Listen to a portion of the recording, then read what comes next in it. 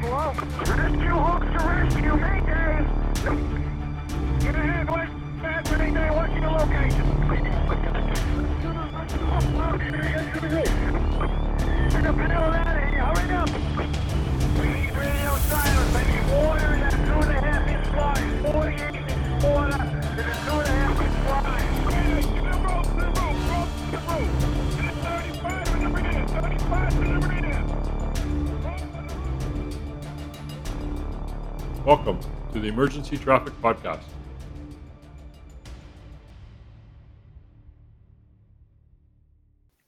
Hello and welcome back to the Emergency Traffic Podcast, where we talk about firefighter and paramedic line of duty deaths to learn from these tragic events and potentially prevent them from happening in the future.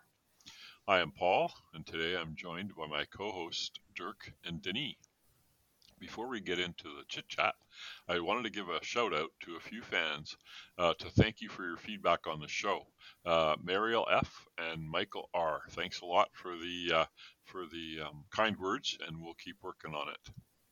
Hello, Dirk and Denis. How's it going? Hello. What's happening? What's new? What you been doing? Let's go H before beauty. Oh, nice. I think that was aimed at me. I think so, and you're older than me, so a lot.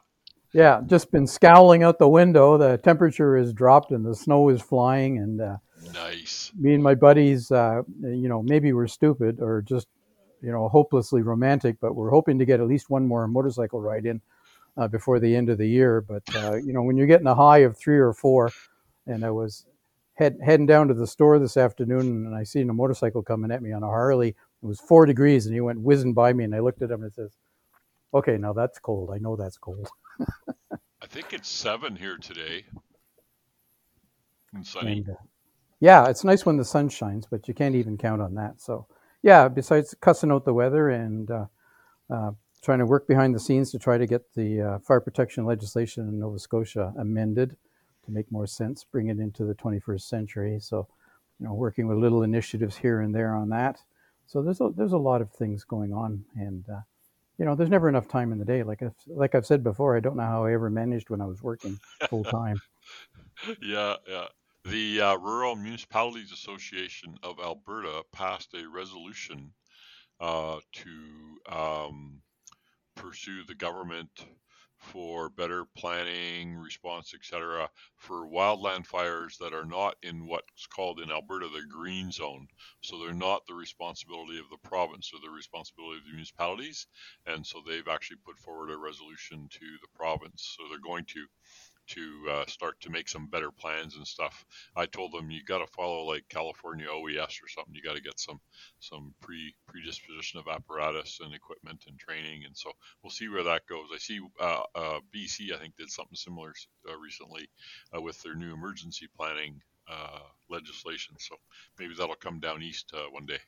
Yeah, here planning is a massive issue. I mean, like in the municipality where I live, they haven't updated their emergency plan since 2017. Yeah, ouch. Even though their local legislation says they must review it and update it annually. Right. So, and change the phone numbers. And like seriously, and it showed.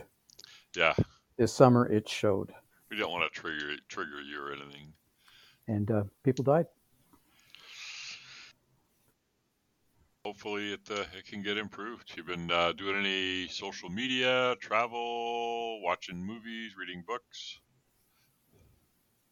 Me? Yeah. Who has time for that stuff? Oh, okay. All right. He doesn't have time. He just said that. I know. How about you, Dirk? What have you been doing? Work. I went to the Pacific Northwest Fire Conference on Bainbridge Island, which is right across the bay from Seattle. Mm-hmm. I got to see Seattle in the far distance, a few of the high rises on the way back. Beautiful place. The whole island it has very Vancouver Island feeling to it. So Pretty cool. Conference was amazing. 3 days. Unfortunately, all classroom stuff, all lectures, but it was good. It was nice to meet some of these guys that I've been listening to on podcasts and stuff like that, and watching videos, and just meeting people from all over the place. A lot of Tacoma firefighters down there too. That's pretty cool. They were saying the Tacoma FD is actually a documentary. I didn't know that. Oh, okay. That show. I don't know if you guys ever watched it. No. It's a certified comedy, unlike all the other 911 shows. Okay.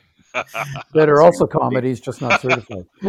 Well, yeah, they are, but they're not admittedly comedies, and that's why they're saying that Tacoma FD is actually a documentary. So it's pretty funny.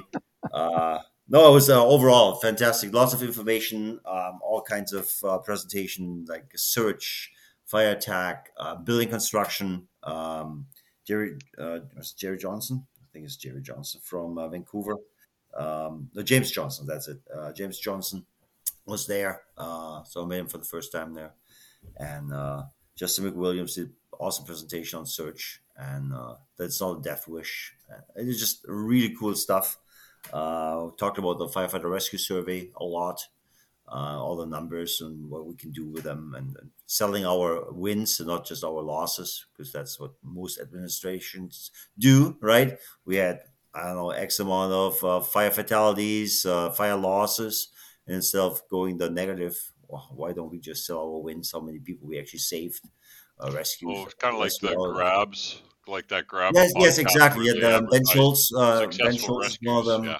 Involved Brian Brush and all these guys. So I think we had Ben Schultz doing a presentation on that, and also just tweaking our brains on the alpinist approach to firefighting instead of the day long adventure approach. Like, you take everything you need just in case, Mhm. but we're really at a scene for a few hours. Do we really have to carry all this crap with us and just gear? Talking about TPP um, and Thermal protection ratings. ratings. Yeah, that there's a difference, right? And what you want, what you need. We have more and more guys dropping like flies in hot weather, just standing outside, not even fighting fires, because we are wearing gear that's supposed to protect us for that once in a lifetime fire. And now we're teaching everybody to use copious amounts of water to cool everything. So do we really need that super protective gear? But it's hard to go back, right? Because it's all, it's safety. We Take the approach safety the away. Yeah. industry to get better with our mask and our gear and our flash hood, but then we also encapsulating us more and more and more for that one time being in a fire. So it was an interesting discussion about that. So that was cool. Yeah, just Uh, really cool conference. I'm looking forward going next year. They want to expand. Annual. Yep. Yeah, they want to expand to 5 days, I think, with hands-on training. Nice. So we'll see if that's going to happen. But yeah, presentations were fantastic. Chief Nick Martin from, let's see, Virginia, North Carolina, somewhere. I'm really mixing these guys up. But Nick Martin did an awesome presentation on aggressive command, supporting aggressive firefighting, and just the mindset of how approach and makes everything safer, and training, and that was a big part. And then mental health was also a big part. So yeah, it was all around was a very well-rounded conference. It was almost 300 firefighters attended. Nice. What was it called again? It was the Pacific Northwest Fire Conference, Okay. PNW. Cool. It was by the Fire Nuggets. Okay. Fire That's Nuggets is coming from the podcast. Pacific Northwest there. Nice. Fire Nuggets podcast, and they got a website where we have all the presentations and stuff. So yeah, it's pretty cool. It was a lot of fun. It's interesting comment on celebrate our saves, because that's something that I've been thinking about and doing about for many years, and what brought that to my attention was, you spent $8 million on your fire department budget in a year, and you had $4 million on fire losses, and so counselors would look at you and say, it cost us $8 million to save $4 million. Says, well, let's not bother having a fire department because we'd save $4 million. But of course, that's not recognizing what was saved. What would it have been? So that's why it's important when your fire reports actually identify the value of the exposures.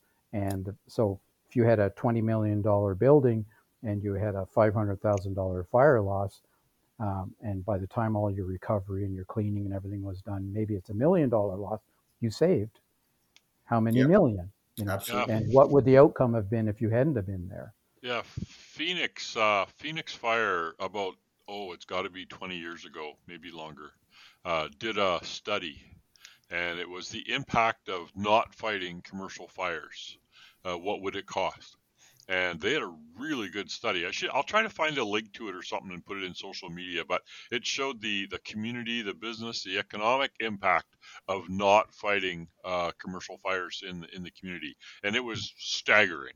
Yeah, The numbers that yeah, people, but there's no concept because we just yeah, do it, right? yeah, And then you try to sell. And I had this discussion a couple of days ago actually about 10, 15 years ago, everybody was, well, the fire department, you need to be like a business. You run it like a business. And there's no business in it. It's loss prevention. It's risk management. yeah, It's not going to make a profit. yeah, It's like the life It's a cost insurance. of doing yeah, business. That's right. yeah. So yeah, So, I remember getting into those debates. yeah, so you need fire department management and budget managers who can talk the talk, understand all this, and get that message across to the governing authorities. Hmm. But it trickles down even further, because I've known many fire officers who, they were asked to estimate the loss and the value of the building. They just get all annoyed and frustrated and says, I can't be bothered doing that, whatever. They just throw some number in because they don't really appreciate, because nobody has had that conversation with them so that they do appreciate that that is their bread and butter. Hmm. Because without that information, you're really very difficult to sell the value of the service they provide. And Absolutely. it's critical right down to the bottom, of the organization, to understand that it's all about service, and it's all about, recording what you do and gathering information. Yeah, and Yeah, the and whole point of this firefighter rescue survey from Brian Brush was also he read through the book America's Burning from the yep, 70s, right? And compared the numbers with today's fire service. And sure, fires are down because back then they were just skyrocketing. I mean, that's just, the highest they will ever get. But he looked at the fire victims, and the fire victim number didn't go down in the last 50 years, even though we have advancement in internal gear and trucks and all this stuff. And so the question was, why is this? Why don't we save more people, right? And then some of the things are like, well, if you only send two guys on an engine to a fire, yeah, you have a fire department, but they're not going to be able to do much except for exterior water. So um, that was an interesting take. Like I think he wrote his. Is he a doctor now? Thesis. He wrote a thesis on something. He's a chief now, so he's very smart, like you guys. nice. Suck it up. Nah. Anyhow, that was very interesting, and just to see that the numbers don't go down, right? And then he started this rescue survey, which is freely available online. Everybody can download it, and there's quite a few departments now adopting this as an attachment to the company officer report. Because if you are present at a rescue, then we want to know, was it IDLH, like what kind of a building was it, what structure was it, who else, what was involved, visibility, like all this stuff, so that you actually get data that you can work with, and then base your search patterns on it. And so yeah, that was super We interesting. shouldn't belabor it, I guess, and get on with the episode. But You can but edit all this out. but no, it's good stuff, and maybe a tailboard talk. I remember fighting here in Lacombe with the county when the city wanted to buy a ladder truck, and the county was dead against it. They didn't even want to sign a grant application to get $100,000 from the province for it because, well, we're in the county, we don't need a ladder truck. And I gave them a couple of examples. I said, okay, so the air conditioning on the roof of your brand new shop that you built to maximum code without sprinklers, so you didn't have to put sprinklers in. And you say, well, yeah, we don't care if you come here or not because it'll just burn. You don't want us to put that out. Right? It's just an air conditioning unit, but you're going to let the building burn, or the bulldozer in the shop catches fire, or the electric, who knows what car they're going to buy. Don't get me going on electric stuff, but anyway. You don't want to put it out. And then we had a big fire, 37 below, machine shed and potato storage barn. And the only thing that saved that that building was the aerial that we brought out, and it was able to stop the fire inside the building. That was because you couldn't get at it. It's a concrete tilt-up building that's 30 feet high, and you really couldn't do a lot with hand lines at 37 below. It just blows my mind that these guys are like, well, we don't need that, right? Yeah, it's cost benefits, right? Yep. Okay. Excellent discussion. What have I been doing? I've been doing some exercises, been doing some teaching, been reading some books. I'm reading not those kind of exercises, the emergency exercises, and then I'm reading Russia, the Battle of Tsushima Straits, where the Russian fleet got annihilated by the Japanese in 1905.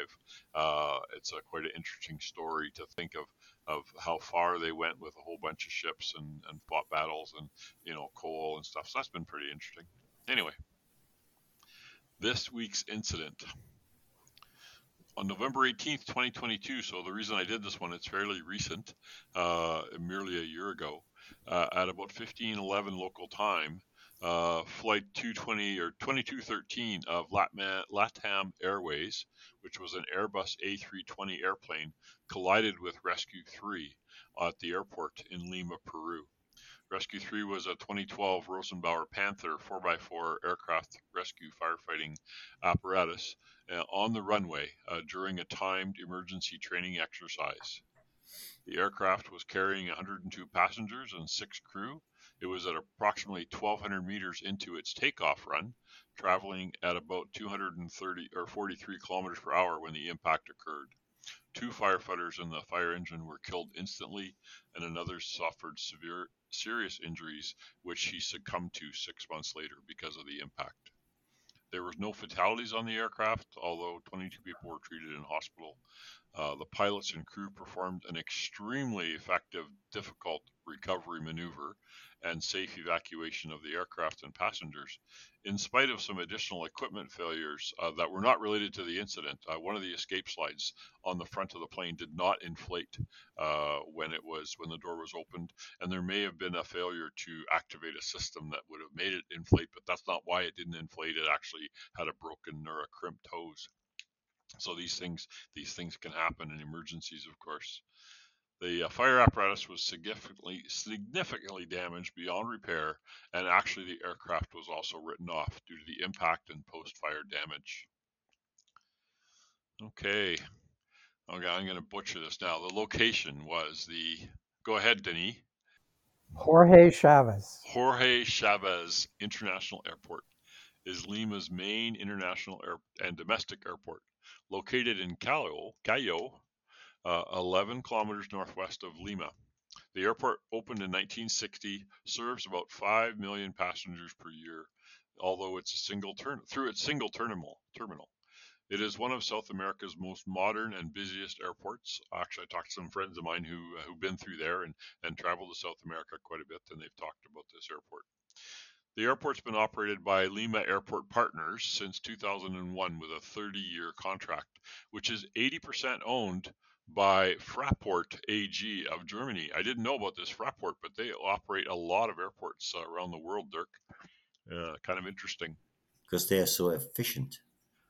So efficient because they're German. They know how to cross the I's and dot the T's. Okay.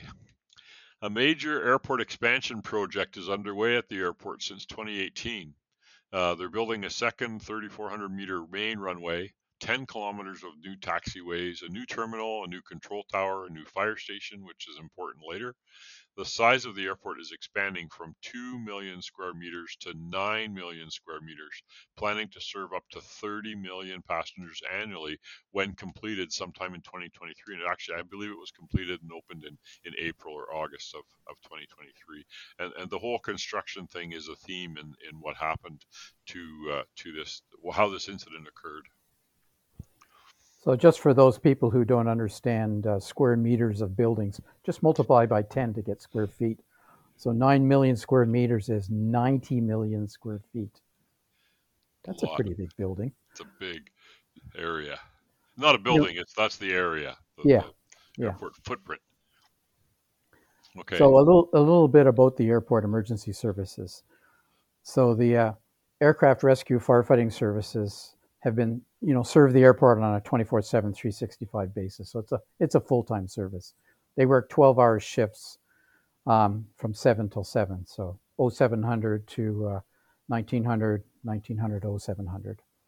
And on duty in those following staff, I guess this is actually the entire administration, as there's a chief and a coordinator, and then there's 3 general supervisors, 3 rescue supervisors, and 45 aircraft firefighters. So that's their entire staff. And on any one of those operational shifts, there's a general supervisor, who I guess is the overall boss, a rescue supervisor, who's obviously in charge of the operational crews, and then 12 aircraft firefighters, who are broken down as follows. 1 is assigned to coordinate from the control tower. 3 are apparatus operators for the ARFF, which stands for Airport Rescue and Firefighting Vehicles. Those would be those Rosenbauers that Paul had mentioned. And then there were 3 officers on those trucks, and then 5 assigned as crews. Not all of the apparatus were ARFF vehicles. Some of them are other vehicles. So the fleet is Rescue 1 and Rescue 2 are Rosenbauer Panther FL 6x6s. Rescue 3 and Rescue 4 are Rosenbauer Panther FL 4x4s. Heavy Rescue 5 is a Rosenbauer Spartan command post, like a rescue truck. And Rescue 6 and 7 are Nissan Frontier utility service apparatus, basically pickup trucks. At the time of the incident, the aircraft rescue and firefighting services was operating out of an old or existing fire station, and the new fire station had not yet been turned over from the construction contractors for ongoing operations at the airport. This will become important later, because it's actually one of the reasons this incident occurred is because there's going to be a new fire hall. Well, we'll talk about a little bit of training and experience of the victims involved. So, victim 1 was Rescue 3 engineer, 45 years old, 11 years firefighting experience. Victim number 2, Rescue 3 co-engineer. Yeah, I don't know why they didn't old. define Yeah, him I'm as not an sure. officer. Yeah. Yeah. 30 years old, 6 years firefighting experience. And victim number 3 was a firefighter for 23 years old and 15 months on the job, so barely out of his rookie year. The aircraft, November 18th, 2022, the A320N, operated by the company LATAM Airlines Peru SA, was scheduled to carry out flight LPE 2213 from the Jorge Chávez International Airport. And here's where I'm going to be starting, Juliaca Airport, with an estimated takeoff time at 2:55 p.m. local time. So the crew of the aircraft was 2, a pilot and a first officer. They had a cabin crew of 4, a boss and 3 assistants. I thought they were called flight attendants. Purser. Yeah. And 102 passengers, and the takeoff weight of 61,642 kilograms, whatever that is in imperial pounds, but pretty heavy. 30 some tons. Yeah. So it's heavy. It's an airplane. It was almost 19,000 pounds or 18,000 pounds under its maximum weight, so it wasn't overloaded. Just to mention that this script we actually translated using Google Translate from Portuguese to English. So I had quite a struggle generating a readable English script from the extremely technical aviation document investigation to a script that we could present on the podcast. So there might be a few glitches here and there. Preceding events and conditions, as we mentioned, the airport has been undergoing a significant expansion with multiple construction projects underway since 2018. Several of these projects were nearing completion, including new runways and the new fire station. For everybody's information, aviation rescue and firefighting is regulated by a couple of organizations, so the FAA, or Federal Aviation Administration in the United States, and the International Civil Aviation Organization, otherwise known as ICAO, for much of the rest of the world. Trivial fact is that ICAO's headquartered is in Montreal. And so it's sort of a Canadian entity, just happens to be there. Has been there for a very long time. Aviation response requirements for ARFF, or Aircraft Rescue Firefighting, they have stringent response time requirements based on the time of notification to reaching the end of the main runways of the airport. They must reach it within 3 minutes. That is pretty quick from time of call to arrival. This has been a big problem in the ARFF apparatus industry for many years, because how do you get an apparatus this large to go that fast and keep it on the road? If you've ever looked at an ARFF apparatus, they're often very large and off-road capable. They can carry up to 6,000 liters of water, plus foam and dry chemicals. They carry enough foam for 2 loads of water, so they can actually be refilled, and then they still have enough foam for another tank load. They have a defined gradability of 50%, so that's climbing a 26.7 degree slope. I've actually done these tests. I got involved in some small airport crash trucks down with Emergency One when I was a product manager for them, and we were building what they call RIVs, rapid intervention vehicles, and so they were basically modified Ford F-550 Super Duty trucks, and we had to do all these tests with them, and it's kind of spectacular to climb these hills and stop and back up, and they have to be able to operate with opposite wheels 10 to 14 inches elevated on blocks and not bend the frame, not damage any components, which is similar to the wildland apparatus test down in the States, or NFPA. They have to have acceleration. This is the tricky one here. Acceleration 0 to 80. So yeah, that's fine. It's only 50 miles an hour or 45. But in less than 25 to 35 seconds, depending on the size of the apparatus. And they must be all-wheel drive. They have a minimum top speed of 113 kilometers per hour, which most of your modern fire apparatus today doesn't do that, even in the cities. That's the high end of their top speed. These have to be able to do it, certified. They have to be stable on a side slope of 30 degrees. And they have to turn within a 46-meter radius at 48 kilometers per hour. I've done this test drive in an F-550, and it is scary. You think you're going to roll the truck over. I can't imagine doing it in one of the big crash trucks. They're very complex machines with very high-powered and sophisticated drivetrains to meet the acceleration performance requirements with a vehicle that weighs anywhere from 50 to 90,000 pounds. They need to drive fast and overcome difficult terrain and also be agile and sure-footed. In the addition, what makes them very complex is at the flick of a switch, while still driving, they can engage the fire pump and pump and roll in either forward or reverse, and properly mix and proportion foam concentrate and water solution and apply it through various remote controlled nozzles at a very high capacity of 3,000 to 6,000 liters a minute. Of foam solution. So they carry enough foam concentrate, as I mentioned, for 2 tanks of water. These trucks are quite fun to play with and interesting to work. So if you think of your basic big 4-wheel drive farm tractor out in the field, combining or pulling a plow, that is actually how the powertrain operates in the modern fire ARFF truck.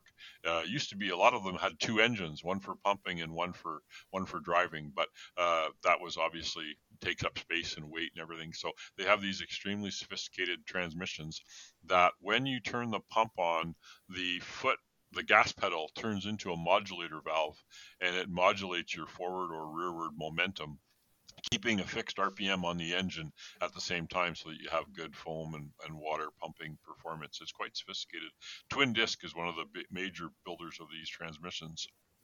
I have a little story here about a ARFF truck and engines on ARFF trucks. The old ones had dual engines, and then for many years they would run sort of a straight pipe, no muffler, non-EPA, so no environmental controls on them engines, modified to meet the performance requirements for the airports. I was doing a fire chief show in Quebec City back in the early 90s or mid 90s, and we had an ARFF truck for the show. It was Mirabel Airport's ARFF truck, and so they agreed to let us borrow it for the show. Now, Quebec City, the convention, it's a seaport town. It's on the river. It's quite hilly. We had the crash truck trucked to a unloading area in the port, and then the convention center's on the top of the hill up in the city. And therefore, we had to move the crash truck on the road. And so myself and my dealer, I think, Denny, you maybe knew Robert Traversy a little bit. I did. He's retired, lives on Nuns Island in Montreal. He was driving and I was chasing in the rental car. And it was an early June, sunny Sunday morning at about 7 o'clock in the morning. We're climbing the hills of Quebec City with a straight pipe Detroit diesel, like silver 8V92. And the smoke and the noise was deafening, and we disturbed a lot of people. So these things. Back then, we would have said that was awesome. I thought we thought it was awesome too. I have a similar story, but I was in the driver's seat. Yeah. It was 3 across, and you drove from the middle, and I drove it through town on Sunday morning for a show and shine. 8V92 silver straight pipe. Yep, there you go. Same. What a racket! I thought it was gonna fall over. It felt like it. Yeah. Well, we had to get this truck inside the Quebec City Convention Center, and it was an extremely tight fit. And poor Robert, and he's like 5 foot nothing. He's driving this thing, and it's inches, and we had to do like the 30-point turn just to move every maneuver. It took forever. His arms were so sore after. I don't think he could pick up a glass after we put that truck in there. But anyway, just a little story. Now, due to the emission requirements, these apparatus are running huge 16-cylinder diesel engines with outputs in the 1,000 horsepower range. The newer emission-compliant engines are much heavier and much more complex, which has changed the trucks to need a lot of horsepower to meet the 3-minute rule. In order to meet the 3-minute response time to the under the runways, driver training and testing and skill development is also a critical factor. And this is exactly what was occurring during when this accident happened. They were doing emergency timed training runs. The annals of rolled over airport firefighting crash trucks or ARFF trucks is long. They frequently get rolled over while trying to respond to drills and or crashes. And because they go so fast, and then you got to turn a corner and they're top heavy. And so training the drivers is a key thing. Maneuvering is very tricky. So a critical engineer skill. The ICAO requirements also state that the fire station must be in proximity to the control tower, and minimal turns should be planned for emergency vehicles to reach the main runways, which makes sense. There was only one 90-degree turn required for emergency vehicles to negotiate onto the main runways at Lima, Peru. And you can take it fairly gently because it's a very wide runway, so you don't have to turn sharply like in a downtown area. Due to the new fire station and the runways, the emergency services for the airport had been doing limited emergency or timed emergency response tests called ETRs from both the existing fire station and the new fire station that was located near the new control tower.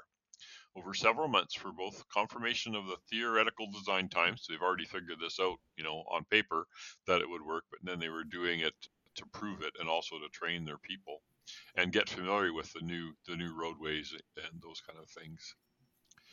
During construction, though, there were frequent detours and blocked taxiways or access points, often defined with cones or pylons. At the time of the accident, the new fire station and the control tower were actually not in operation, and they were still under control of the construction contractor.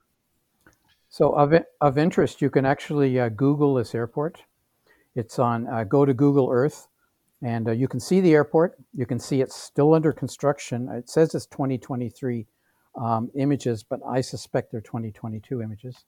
You can see the runway where the incident happened. It's on the right.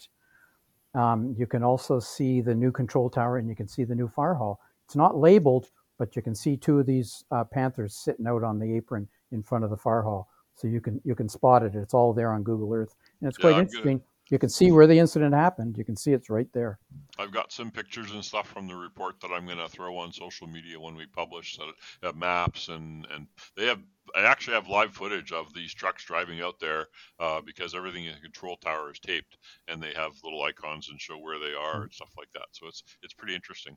It's also interesting to go to the Rosenbauer site and have a look at these Panthers, but they're pretty sophisticated. But I would caution you that this particular one is a 2012, and apparently there was some significant changes in the cab, particularly the visibility for the driver and so forth. So it doesn't mention that that's contributory in this incident, but it might have been where they did not see this airplane coming right at them. Yeah. And it seems odd to me that they didn't, but they were turning right and the airplane came from behind them. Yeah. So leading up to this, so they had to go through some emergency response training, ETR. They were performed leading up to this. The details were they were all carried out from the old in-service fire station and took place only on taxiways without entering the main runways. And this will, of course, be important. Like everything we mentioned, it's going to be important. Later. Yep. So the ETR, February 27th, 2022. I'm just going to fly through this here because they get quite a few exercises with their ARFF units. Rescue 2, Rescue 3, Rescue 1 participated. The rescue supervisor attended the control tower to observe, which is obviously a requirement. The control tower determined the destination and direction of the exercise, and the ARFF units traveled along the taxiways following the direction to the tower controls. So then in April, so that one was in February, next one was in April. Also 3 units, Rescue 3, 2, and 1 participated. There was no evidence that emergency services representatives attended the control tower to observe, which is apparently a requirement. The control tower determined the destination and directed the exercise. The ARFF units traveled along the taxiway following direction to the tower controllers, and 2 of the 3 ARFF vehicles individually requested entry to the taxiways, individually reviewing the instructions, complying with directions to stay off the main runways at all times. And this will be important. It's generally accepted and enforced practice that all vehicles and aircraft must obtain clearance and direction from the surface controller in the control tower before entering any active taxiway and or runway at all times, which kind of makes sense. Next exercise in June, again, Rescue 3, 2, and 1. Rescue personnel attended the control tower to observe this time. The control tower determined the destination and directed the exercise. The ARFF units traveled along the taxiway following directions to the tower, so same as before. 2 of the 3 ARFF vehicles individually requested entry to the taxiway and individually reviewing the instructions. And then is that the last exercise? I think in October. Again, Rescue 2, 3, and 1. The rescue chief this time and the supervisor attended the control tower and observed. The control tower determined the destination and direction of the exercise, and the ARFF units traveled along the taxiway just like they did before. So on August 17th, 2022, there was another ETR performed, this time from the location of the new fire station and onto the main runway. The recorded ETR time was 2 minutes and 48 seconds. There were no official observations of this event. It was just logged. On November 15th, a meeting was held discussing the timeline for opening of the new fire station and runway, scheduled for January 2023. It was decided to perform another ETR on November 17th, 2022. So coordinating of timing of the next ETR was done between the various tower and emergency service personnel via telephone and emails. It was decided to hold the ETR on November 18th between 15 and 1600 hours. An email was sent to the duty staff regarding the ETR with some details indicating it would be from the new station and onto the old, still active runway. The runways run parallel to each other with the new terminal controller and fire station between them. So the rescue supervisor called the tower shift supervisor at 1300 hours to review the planned ETR. This tower person was unaware of the planned ETR, so they reviewed the plans orally and agreed. There was a shift change of tower personnel at 1500 hours, which led to some lack of communication about the planned ETR from where and to where, which route, etc. There were 4 tower controllers on duty at all times, situated in a wide semicircle in the tower, with a supervisor in the rear of the others. So there was a shift supervisor controller, aerodrome controller, surface controller, authorization controller. And just off the record here, this is like it's amazing how these airports work. This air traffic control, all this stuff, and then you throw in some emergency vehicles. It's absolutely mind-boggling. That Yeah, I spent quite a bit of time. My brother-in-law was a airport firefighter in Saskatoon, so I used to go there, and I actually rode out with them and tried fighting fires with the trucks and stuff like that, and it was fascinating to learn how it all meshes how that all together works. Yeah. very carefully. Yeah. So the rescue supervisor called the tower at 15:01 on the radio using call sign Rescue 6, though he was actually in Rescue 7, to request permission to move traffic cones blocking access to the main runway from the new fire station. Approach roadway, which was done. There have been I'm confused just by reading this. There has been some confusion which cones were removed, so they had to move them, right? And that's also something very interesting when you are at the airport. You see all these road markings and where they have to stay. They get those little stanchions and flashing lights. It's quite amazing, and actually amazing that there's not more stuff happening there on a daily basis almost. There were more conversations between the rescue supervisor and the tower, clarifying the plan at 15:07 due to lack of awareness between tower personnel. Some communications were recorded on radio and telephone, but cell phone discussions between rescue and tower personnel were not recorded, causing gaps in the investigation. So it made it hard for going back and see who talked to whom and what was said and agreed on. To add to the confusion, because they were going to respond from the new fire station, therefore they would not be notified or called out on the usual tower to station alarm system. The rescue supervisor would activate the vehicle sirens at the start and at the end of the ETR. The supervisor was in Rescue 7, that's the pickup, last in line of the ETR, with Rescue 3, that was the 4x4 Panther, Rescue 1 following the 6x6 Panther, and Rescue 7, the Nissan pickup, third. According to the photos of the incident, and I think we will post some of these on Facebook and our social media there.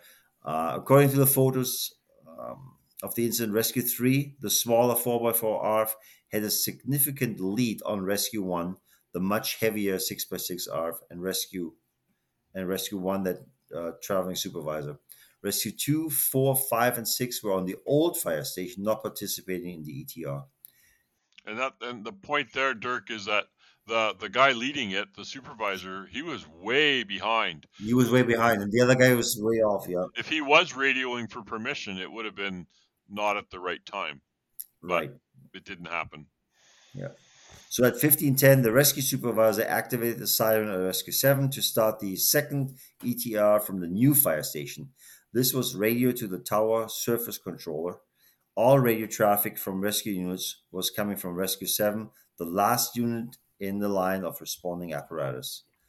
At 15:10:40, the tower aerodrome controller authorized the LATAM A320N aircraft cleared for takeoff on the main runway. So while this exercise is going, there's still air traffic going, right? Yep. At 15:10:52, so 12 seconds later, the surface controller observed through binoculars and informed the rescue supervisor that they were inside of the taxiway. This was incorrect, but the rescue supervisor did not reference or clarify this error. At 15:11:30 seconds, the aircraft captain observed a vehicle moving rapidly from the right onto the main runway. At 15:11:24, which is going back in time, kind of confusing there, it was observed in the post-incident review to tower videos. The aerodrome controller and supervisor were observing the movement of the rescue convoy on the access road until the moment of collision. So at 11:33, the collision occurred as Rescue 3 was leaving the access road and making the turn onto the main runway. Note the new fire station and access road to the runway, besides each other, was quite a distance from the old control tower located across two runways and the old terminal parking ramps and buildings, approximately 1.5 kilometer line of sight. So again, there's some added photos on social media. And so they couldn't really tell where they were because they were so far away. And it comes out later, the controllers had never visited those areas. They didn't know what the lay of the land looked like. Which is interesting. It strikes me odd that the supervisors at the tail end is to me, having your fastest vehicle get to the scene and do even a momentary size up would have benefits, wouldn't you think?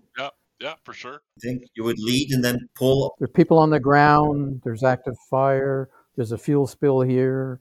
Well, you want that command of where to approach, which way to approach, Yeah, right? but he's tail end Charlie behind the slowest guy. Like that just Makes I don't understand if that's standard practice or it was just for the ETRs. I'm not sure which. They don't really get into that, do they, Paul? No, it'd be interesting to find out. I mean, that's what happened in San Francisco, right? The airport crash truck drove over a passenger. It can happen. Yeah, because there's no guiding. I mean, typically when you're working in, there's no backing up, no reverse. Like that's typically training for ARFF drivers is you don't back up, you only drive forward. So never put yourself in a place where you have to back up because you can't see behind you. But here you're driving into the middle of a crowd, literally. If everything's going properly, they've disembarked. You're driving into the middle of a crowd. Right. Okay, so the aircraft was weighing 61,642 kilograms and it was traveling at a speed of 243 kilometers per hour when the impact occurred. Rescue 3 was traveling at 72 kilometers an hour. The other rescue units were traveling at approximately 64 kilometers an hour, so quite a bit slower. The pilots of this plane and other immediately contacted the tower to inform them of the collision and fire. Control tower activated the crash alarm. Rescue 2 and 3, which were in the old fire station, responding immediately to the burning aircraft. The local municipal fire department was also notified. The fire was contained by 15:15. Just trying to go back for the timing here. So within like 3 minutes. 3.5 minutes, it was contained. The evacuation and treatment of the passengers was beginning. Rescue 4 was directed to the burning aircraft, and Rescue 5 and Rescue 7 attended the scene of the collision to treat the firefighters in Rescue 3. 2 firefighters showed signs of immediate death, and the remaining firefighter suffered serious traumatic injury. He was extricated and transported to a hospital. So it went all pretty fast, right? They took the turn, and they're right in the way there. Yeah, and I mean, 60-some thousand pounds at 240 kilometers per hour into a truck. I mean, and it hit the engine. It ripped the engine right off the plane. We'll put some pictures in the social media feeds, but it was a terrific impact. So we're going to look a little bit at ICAO provisions, basically regulations, and these are really directed at how traffic moves around on an airport, which of course is fundamentally what happened here. So drivers of vehicles that are operating or intend to operate in the maneuvering area. So the maneuvering area is a term that comes up quite often, but I guess this is areas where aircraft could be. So taxiways, runways, that kind of things. Yep. Ramps, hard pans. Anyway, should intending to operate in the maneuvering area must refer to the air traffic control for the safety-related parts, must refer to air traffic control for the safety-related parts of the instructions transmitted by voice.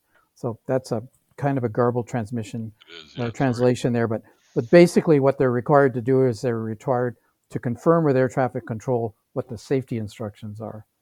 And so instructions like, I wish to enter, you might be told where to enter, you have permission, you must hold at a certain distance, crossing or operating on, you're allowed to cross or operate on any operational runway or taxiway. So the surface controller basically provides permission to the driver of these vehicles to be in the places they're going to be. And I guess the the thinking there is that without that permission, you shouldn't be there, and they don't think you are. So the traffic control at the aerodrome, which is the airport, traffic in the maneuvering area, the movement of pedestrians and vehicles in the maneuvering area will be subject to authorization from the control tower. So personnel, including the drivers of all vehicles, are required to obtain clearance from the control tower before entering any of these maneuvering areas. Even if such authorization exists, like pre-exists, entry into the runway or runway strip or any change in plans, I guess, or direction of your authorized operation will be subject to a specific reauthorization from the control tower.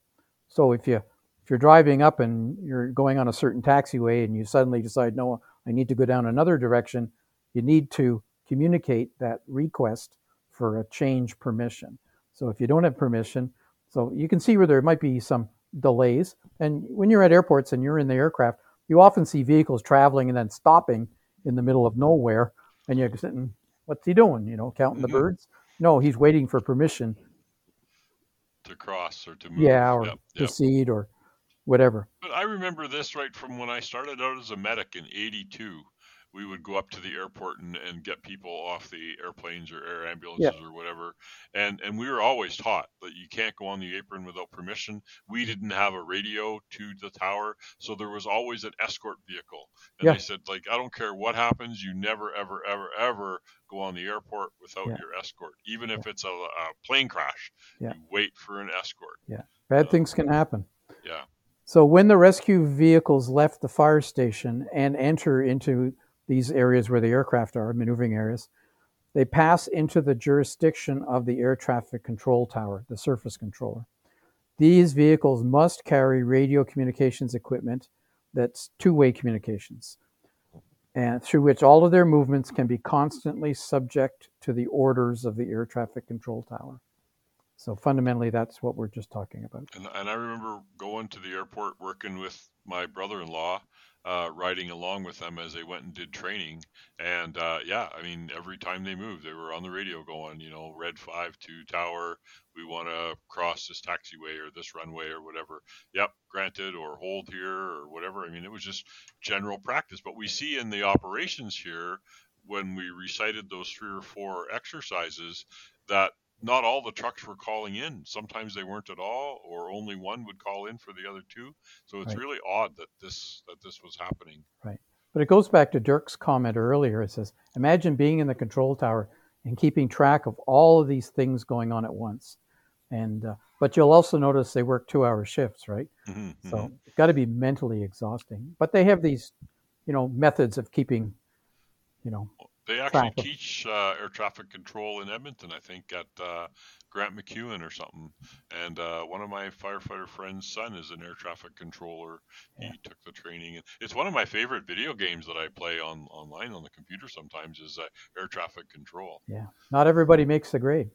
I was just going to say, it's a tough test. Like, it's tough to get in. Yeah, you have to be very analytic and well organized. And oopsies not have a scalar brain, that's for sure. It's like on the phone. Oopsies have consequences. Oh, yeah. Deadly consequences, absolutely. Findings from the investigation. So it kind of goes in 2 parts. First part is sort of findings that they found, and then the last part is the conclusions. And we'll just kind of rip through these here. But the incoming rescue supervisor did not receive information about the programming of this second ETR from his general tower coordinator or the regular supervisor. So that remember they had a shift change, and they didn't get informed this was going to happen.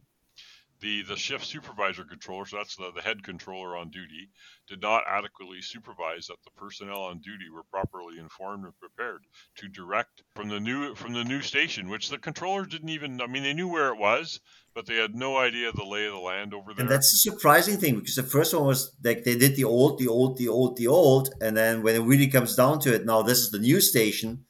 Half of the guys didn't even know what was going on.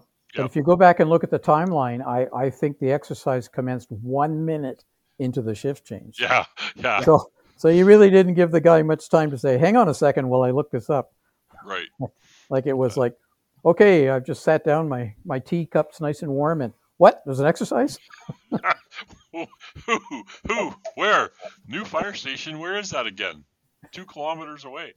Yeah. But then on the other hand, when you think about it, I mean, the thing is, it's a live airport. There's like planes going, but on the other hand, do you have to be prepared for an exercise to make it more realistic?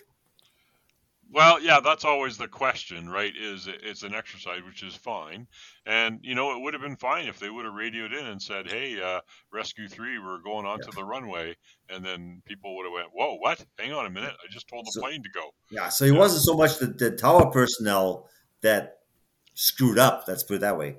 Yes. It was the guys in the trucks that didn't let them know that this is going Yeah, on. but don't forget, they said, we'd like to remove those nice traffic cones that allow us to get onto the runway, please. Yes, sure, no problem. They didn't know where the cones really were, and they addressed this in the conclusions a little later. Adequate supervision they talk about. Then the rescue team supervisor, who had not participated in the initial meeting where the ETR was authorized, was tasked by the general rescue supervisor, so the head guy in the pickup, to communicate with the tower to coordinate the best time slot to execute the exercise. Didn't happen, right? It was just like, tell us when we can go, and that was missed. Just before 2 o'clock, they talked on the phone with the intention of coordinating the most appropriate time slot. However, the communication turned out to be both limited and imprecise. Apparently, he was not clear about the general concept of the exercise, and this is reflected in the answers he gave to the controller shift supervisor, who could not clearly grasp what was going on. I've read the phone log, and I can't make it out either. Like they talked, "Hi mate, how you doing?" It was very casual. "How you doing today?" All that kind of stuff. But then when the critical information came, there was a misunderstanding, and they didn't seem to dig into that misunderstanding. It was kind of unique. They generated basically an erroneous interpretation of what was going to happen. They attributed this to an overconfidence of the shift supervisor controller prevented him from evaluating the possible dangers that could arise, evidencing that he had a complacent attitude towards the situation. And you do get that a little bit with the controllers, because they're busy doing their job. They're busy getting people out, getting people in, and then the pesky rescue guys, who, we do have a bit of a reputation for being prima donnas, where, we got stripes and shoulder flashes and flashing lights and stuff. And so it sometimes there is a bit of an annoyance factor between controllers and emergency services, because it's never going to happen. We don't need you anyway. You can't do anything, and you're just bugging us. So I've experienced this in airports, Which is horrible. It is. shouldn't. It is. That's the place where it shouldn't happen, right? Just like firefighters and an alarm call. Here we go, another alarm call. Right? Yeah, well, that's number 5 here, right? So we talk about the coordination at the tower was lacking. Attitude reflect a marked overconfidence in prior planning. But again, that was the old one. It sounded like the old system worked well because they've been practicing it for so long, right?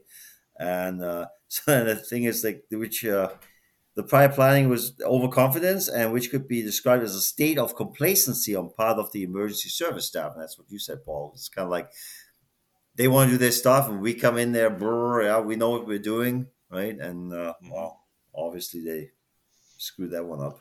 So there was also problems in the control tower too. So, the controller supervisor, the shift supervisor at the control tower, he understood that they call this the convoy rescue vehicles, but there's really the 3 vehicles, right? So the rescue vehicles would begin its movement from the new fire station, which is near the new control tower, not near the existing control tower that was currently being used. It was, I think you said, what, 1.5 kilometers away, Paul? Yeah. A considerable distance. So you try and see what a vehicle is doing from 1.5 kilometers away. Good luck for you.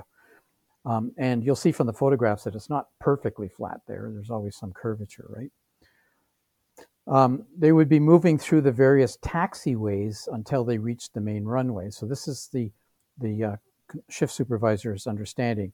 According to his understanding, drivers would then request authorization to enter the flight runway, and this authorization would be granted but only if air traffic permitted it at the time. Obviously, you don't get on the runway where there's active aircraft landing or taking off. He transmitted this poor perception of the exercise to his staff on ship. So clearly, staff, there's going to be an exercise. It's going to happen. When they get to these points, they'll let us know if they need permission or not, and if it's clear, let them go. Yep. I'm paraphrasing here, but no, absolutely, that's absolutely right. And I paraphrased a bunch of this stuff from the report that's too. a So slightly different concept from the rescue guys. yeah, Clearly. at the time of the exercise, some of the aircraft taxiways were still blocked by fencing that restricted the circulation of vehicles and personnel towards the primary taxiways and the main runway. They delimited the construction area of the airport maneuvering area from new to old. The only route available to access the main runway, the main taxiway or runway, was through what they call Vehicle Service Road 4. It was a vehicle access road, and that was from the new fire station to get to the taxiway, where the convoy was supposed to travel. It did not have a direct paved connection with the runway, but nobody knew that. The air traffic controllers were unaware of how they were coming because of that lack of planning, pre-planning beforehand, and just general knowledge. And the expectation that, well, when they got close, they would call in on the radio, right? So clearly nobody did a dry run on this. This was the dry run. Yeah, but I meant a slow speed dry run. And the next point along the same lines is just a lack of communication or miscommunication. So the shift supervisor controller received a call from the general rescue supervisor through his cell phone, which was not recorded because the communication was made between cell phones and was not recorded was not recorded in the records of the tower. So the tower doesn't know that these two guys are talking to each other. According to the regulations, all communication with the tower must be made through a landline or cell phone connected to the tower. In this case, the shift supervisor controller should have ensured that the proper procedure was followed, and it wasn't. So the tower didn't know what these two guys were talking about. This was sort of a factor in the Shirley Towers incident in the UK, where the two firefighters died. There was several transfers of commands and on-scene arrivals and stuff that were done via cell phones. The chiefs and stuff were phoning dispatch on their cell phone because they couldn't get through on the radio because they had just changed systems or something. But it led to the failure of the transfer of command and also the awareness. The other guys don't know what's going on because you're talking privately. Whereas if it's on the radio, everybody knows what's happening. And it's not logged into CAD unless right. the CAD operator decides to type something in and maybe paraphrases something. So it's not recorded on your voice. And nobody can intervene. Like if you hear something that's not right, you would say something. But if you don't even hear it, you don't know what's going on. Yeah. But as we've heard previously, even when stuff was in error, the supervisor in Rescue 7 didn't intervene anyways. Mm-hmm. So clearly was focused on something else. So the rescue supervisor summoned the firefighters. So they had a meeting before they went into this exercise, and he informed them, amongst other things, that what the convoy's travel route would be. Specifically indicated that they'd be leaving from the new fire hall, and they would head through this vehicle service road for access to the taxiways and then continue towards the main runway. So if you look at the plans of this, it looks like this going through VSR 4 was a bit of a detour. Anyway, so that's the plan, and that's what they were going to follow. So the firefighters knew what they were going to be doing. Yeah, and the big difference here is that were they going on the runway, and that was never very clear, to many of the people, because most of the previous ETRs didn't go on the runway; they just followed the taxiway down to the end of the runway. Yeah, you still need permission on a taxiway, but the consequences are not as severe as being on the runway. I would say the risk is lower. Yeah, the risk is a lot lower. Yep, you're right. The airport aircraft firefighter who was driving the second rescue vehicle, Rescue 1, that participated in this second ETR, expressed that... That's the 6x6. Yeah, the 6x6, right. Expressed during his interview after the incident that in his perception, the authorization to enter the flight runway was granted and coordinated with the tower by the General Rescue Supervisor, just as it was done during the first ETR from the new fire hall. Yeah, and the shift supervisor controller and the controllers of the outgoing shift from 1 p.m. to 3 p.m. did not provide any information about the scheduling of the second ETR with the controllers of the oncoming shift. So there's a lack of communication right there. So the rescue supervisor contacted the surface controller. So this is the guy in the control tower who coordinates surface traffic. And this contact came at 15:03:52, so almost 15:04 hours. That's 4 minutes into the shift, to request authorization to remove traffic cones in order for them to carry out this exercise. So the traffic cones were up, obviously, to provide a warning to vehicles who were going to cross whatever point they were at. And without specifically indicating where these cones were on the ground, the surface controller asked him on 2 occasions to indicate his location and never clearly received a reference from the rescue supervisor. Yeah, and the phone log shows it, and it's like he did never get the answer, but he didn't pursue it either. It's like, yeah, whatever. Yeah, he's busy, man. We got work to do. And there was evidence, it doesn't come up, we don't talk about it here. There was lots of evidence of overwork and overtime shifts and not enough staffing and stuff like that was going on. The surface controller managed to locate the General Rescue Supervisor through the use of his binoculars and granted him authorization to approach to a distance of 90 meters from the runway access, the center of the runway, and remove the safety cones. However, he was not aware, due to ignorance of the programming of the second ETR, which, by allowing the removal of the safety cones, was then opening access to the main runway. This condition reflected a state of overconfidence of the surface controller, which would have originated from overconfidence, resulting in a decrease of his situational awareness. That's the good old Dr. Rich Gassaway, situational awareness, and how that, especially in times of stress and high stress jobs, that's why he's going all over the country teaching situational awareness to operators and firefighters. And so obviously the controller never imagined that they'd drive out onto the runway without permission. Right. Well, That's exactly. I wouldn't either. Yeah, exactly. And that's the next point too. The shift supervisor controller, minutes before the second ETR began, informed the surface and aerodrome controllers that the convoy would go from the new fire station to the waiting point on the taxiway, located near the end of the runway 34. In addition, he stressed to the surface controller the importance of instructing the convoy to stay off the runway as a precaution. And then, depending on the existing traffic, the authorization would be given or granted to enter the runway. So they were supposed to stop. And as you said, Denise, like you see these cars in the middle of nowhere just suddenly stopping for no reason, but everybody has a reason there. So they should have just stopped and wait for clearance. Right.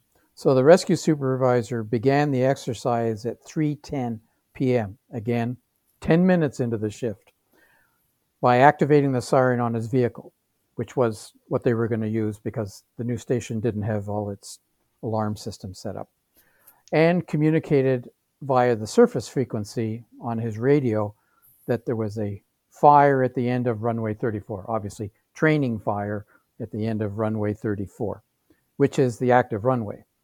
Then he proceeded to move the rescue convoy without requesting the tower for express authorization to enter the flight runway. As was stipulated, he was required to do by regulations and by the airport procedure manuals. The surface controller, upon realizing the location of the rescue convoy, did not follow the protocol established in the airport regulations for the initial authorization, which indicated communicating. Furthermore, he did not request the General Rescue Supervisor to comply with said instructions. So they saw them moving, but because of the unawareness maybe of where they were and early in the shift, they didn't call them up and say, hey, where are you guys going? They just assumed it was all kosher. Yeah, and then the access road that VSR 4, where the convoy of rescue vehicles moved during the second ETR, was not mentioned in any of the radio communications made by the rescue coordinating personnel. So again, nobody knew where they were and what they were doing. So to compound everything that's happened up until now, Authorization to enter onto the active flight runway was never requested by the rescue personnel and was not authorized by the control tower, either before or during the exercise. So nearing the end of these findings here, the absence of any joint planning between emergency services and tower controllers for the execution of this second ETR was observed. There's a lack of coordination prevented by the early identification of possible risks and their proper management before carrying out the exercise. You got to think things have changed since then. Yeah, well, I hope. hopefully. Here's another point that's mind-boggling. The training program for rescue personnel has some deficiencies since it does not include the teaching of fundamental courses such as prevention of runaway incursions, procedures for executing ETR, communication with flight controllers. So like all the standardized stuff wasn't taught to them. It was all left up to the supervisor, right? Yep. So the individual driver couldn't even make a decision because they didn't know what was going on, and they weren't familiar with the new airport infrastructure either. So This is there's another podcast that's called Disastrous History, and they look at various big events. It's quite good, and they did one on the BP Horizon rig fire and oil spill and stuff. And BP, all the organizations that were working on the platform was a lack of training and exercises. And it's the same stuff here. It was all on the job, me see you do kind of training, and that's why they didn't shut the rig down. They didn't activate the emergency system. They didn't activate the alarm system. Some people were afraid to. It's like, oh no, we're never supposed to touch that, right? And it's just a lack of training, and it's the same thing we see here. Yeah. So this, just to remind our listeners, this happened in November 2022, a year ago. Yeah. Hello. At a civilized, large metropolitan airport, Yeah, right? with a career in South America, career staff. Yeah, there's you gotta wonder, like there's still a first, second, third world, but for air traffic, you think all these international rules and regulations and the common language and all this stuff that this should not happen. But then again, it's a construction phase, right? And then they're phasing from the old to the new. Yeah, all these factors. But anytime we see multiple firefighter fatalities, usually it's a communication / leadership command issue. And it just over and over. If more than one person, oftentimes when one person is killed, but definitely we see multiples. It's usually a comedy of errors. But how many times in fatal incidents is communication, or I should say more properly, lack of effective communication, either the number one, number two, number three fundamental underlying cause? It's always at the top of the list. Always. I like this last one here. Yeah. So the finding number 21, and this astounds me also, but keep in mind these were older vehicles. It was found that rescue vehicles R1 and R3, which were both Panther vehicles. Mm-hmm. So one was a 4x4, one was a 6x6. So Rescue 3 was the one involved. That were part of this exercise had basic lighting systems that limited their visibility for view from the control tower. So I guess by basic lighting systems, they're referring to just standard fire department type vehicle. So not ones that, have a, an up and down and side to side like you see in aircraft, warning lights on vehicles. And so for observation from the tower at the service road intersection, when they were observing the vehicles tended to blend in with the surrounding topography. And it made it difficult to detect the vehicles that were in transit on the road. Yeah, so fire truck. So visibility from the old tower wasn't good, is what they're saying. And the lighting systems didn't contribute to visibility. So they should have moved to the new tower and run the exercise from there. Right. But clearly they were used to operating on a much smaller footprint, and it probably wasn't a big issue then. But now suddenly this airport went from, how much bigger was it, Paul? Like 10 times the size? 9 to 8 times. Yeah. 9 million to 2 million to 9 million. Yeah, Yeah. so like vastly larger. Hmm. And certain things obviously weren't keeping up. And emergency lighting in other countries, I mean, even in Europe, if you compare emergency lighting in Europe to emergency lighting in North Yeah, America, there's a not the vast same. difference. Europe Yeah. is adding a lot more lights in the last Yeah. 10 years or so. Yeah. But and in North America, maybe we have too many lights. Yeah, I'd But say. if you just bought the basic international crash truck package, it probably had like 4 beacons on there, one Yeah. in each corner, Yeah, and about this big. yeah, just a few inches. And 2012, just when LEDs were starting to really get going, so they might have been strobes.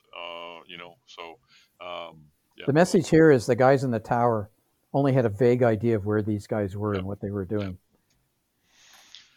The contributing factors, we'll just breeze through these here. A briefing meeting was not held after the first ETR from the new station between emergency services and the controllers to determine any errors or deficiencies or discrepancies, missing errors, the probable cause and contributing factors, procedures in the development of the exercise. So poor planning basically allowed analysis and provision of improvement actions, which didn't happen before the second ETR. Number 2, the acceptance without observations by controllers of the rescue proposal to carry out the ETR from partially implemented facilities in the testing phase located in new areas of the airport, which had not yet been officially handed over to the airport control, was a contributing factor. There was no meetings between emergency services and tower personnel for the identification of hazards, risk management, and mitigation actions inherent to programming and execution of ETRs from the new areas and facilities of the airport. And I get that. I mean, I don't know how many times, the new area of town or the new piece of equipment, let's go try it out. The training in Texas, we haven't done that one yet, where the aerial ladder, they were training on a building and the platform, and they caught the edge of the building with the platform when they were going to descend, and ended up a brick on the crown molding on the building failed. That's where the aerial was caught. Then the aerial bounced back, and 2 people were ejected from the platform, maybe all 4, and were killed. No safety belts and a high risk training maneuver because, hey, we got a new truck. And why no safety belts? Because they were still on the old truck because it was in service. So we fall into this trap of, hey, let's try out the new thing before we learn how to operate it. It's definitely a guy thing. Hey, I can do this. Here, watch. No meetings. Not having a joint meeting between emergency services to plan it would have allowed participating personnel to know more clearly the concepts and the details. And of course, as Denny mentioned before, failure to provide adequate training to emergency personnel to familiarize them with the location, designation, and operational functioning of new taxiways and routes. Incorrect application of the principles of aeronautical communication. This one blows me away because that's always standard. You always do it. So how come these firefighters at this airport haven't been doing that? That was a question, is why aren't they calling in to get onto a runway or a taxiway? They didn't notice, of course, that when they removed the cones, the only route access was being released into direct travel on the runway. Just kind of scanning over these here. And it was 2 minutes before its execution, they learned about it. It's like, okay, we're doing this. And I think you guys talked about that. So these were all the factors that were contributing to this triple fatality. Not only that, 22 people from the plane ended up in hospital, and the panic and their lives are forever changed by having to jump out of a burning plane because of the lack of coordination of people that we assume are responsible for it. Not to mention the pilots. Yeah. Basically killed the 3 firefighters, right? Then you got to live with that. Even though, I mean, it was not their fault, but they're dealing with trying to save the airplane, save the passengers, save the crew, and kill 3 firefighters. So that's kind of...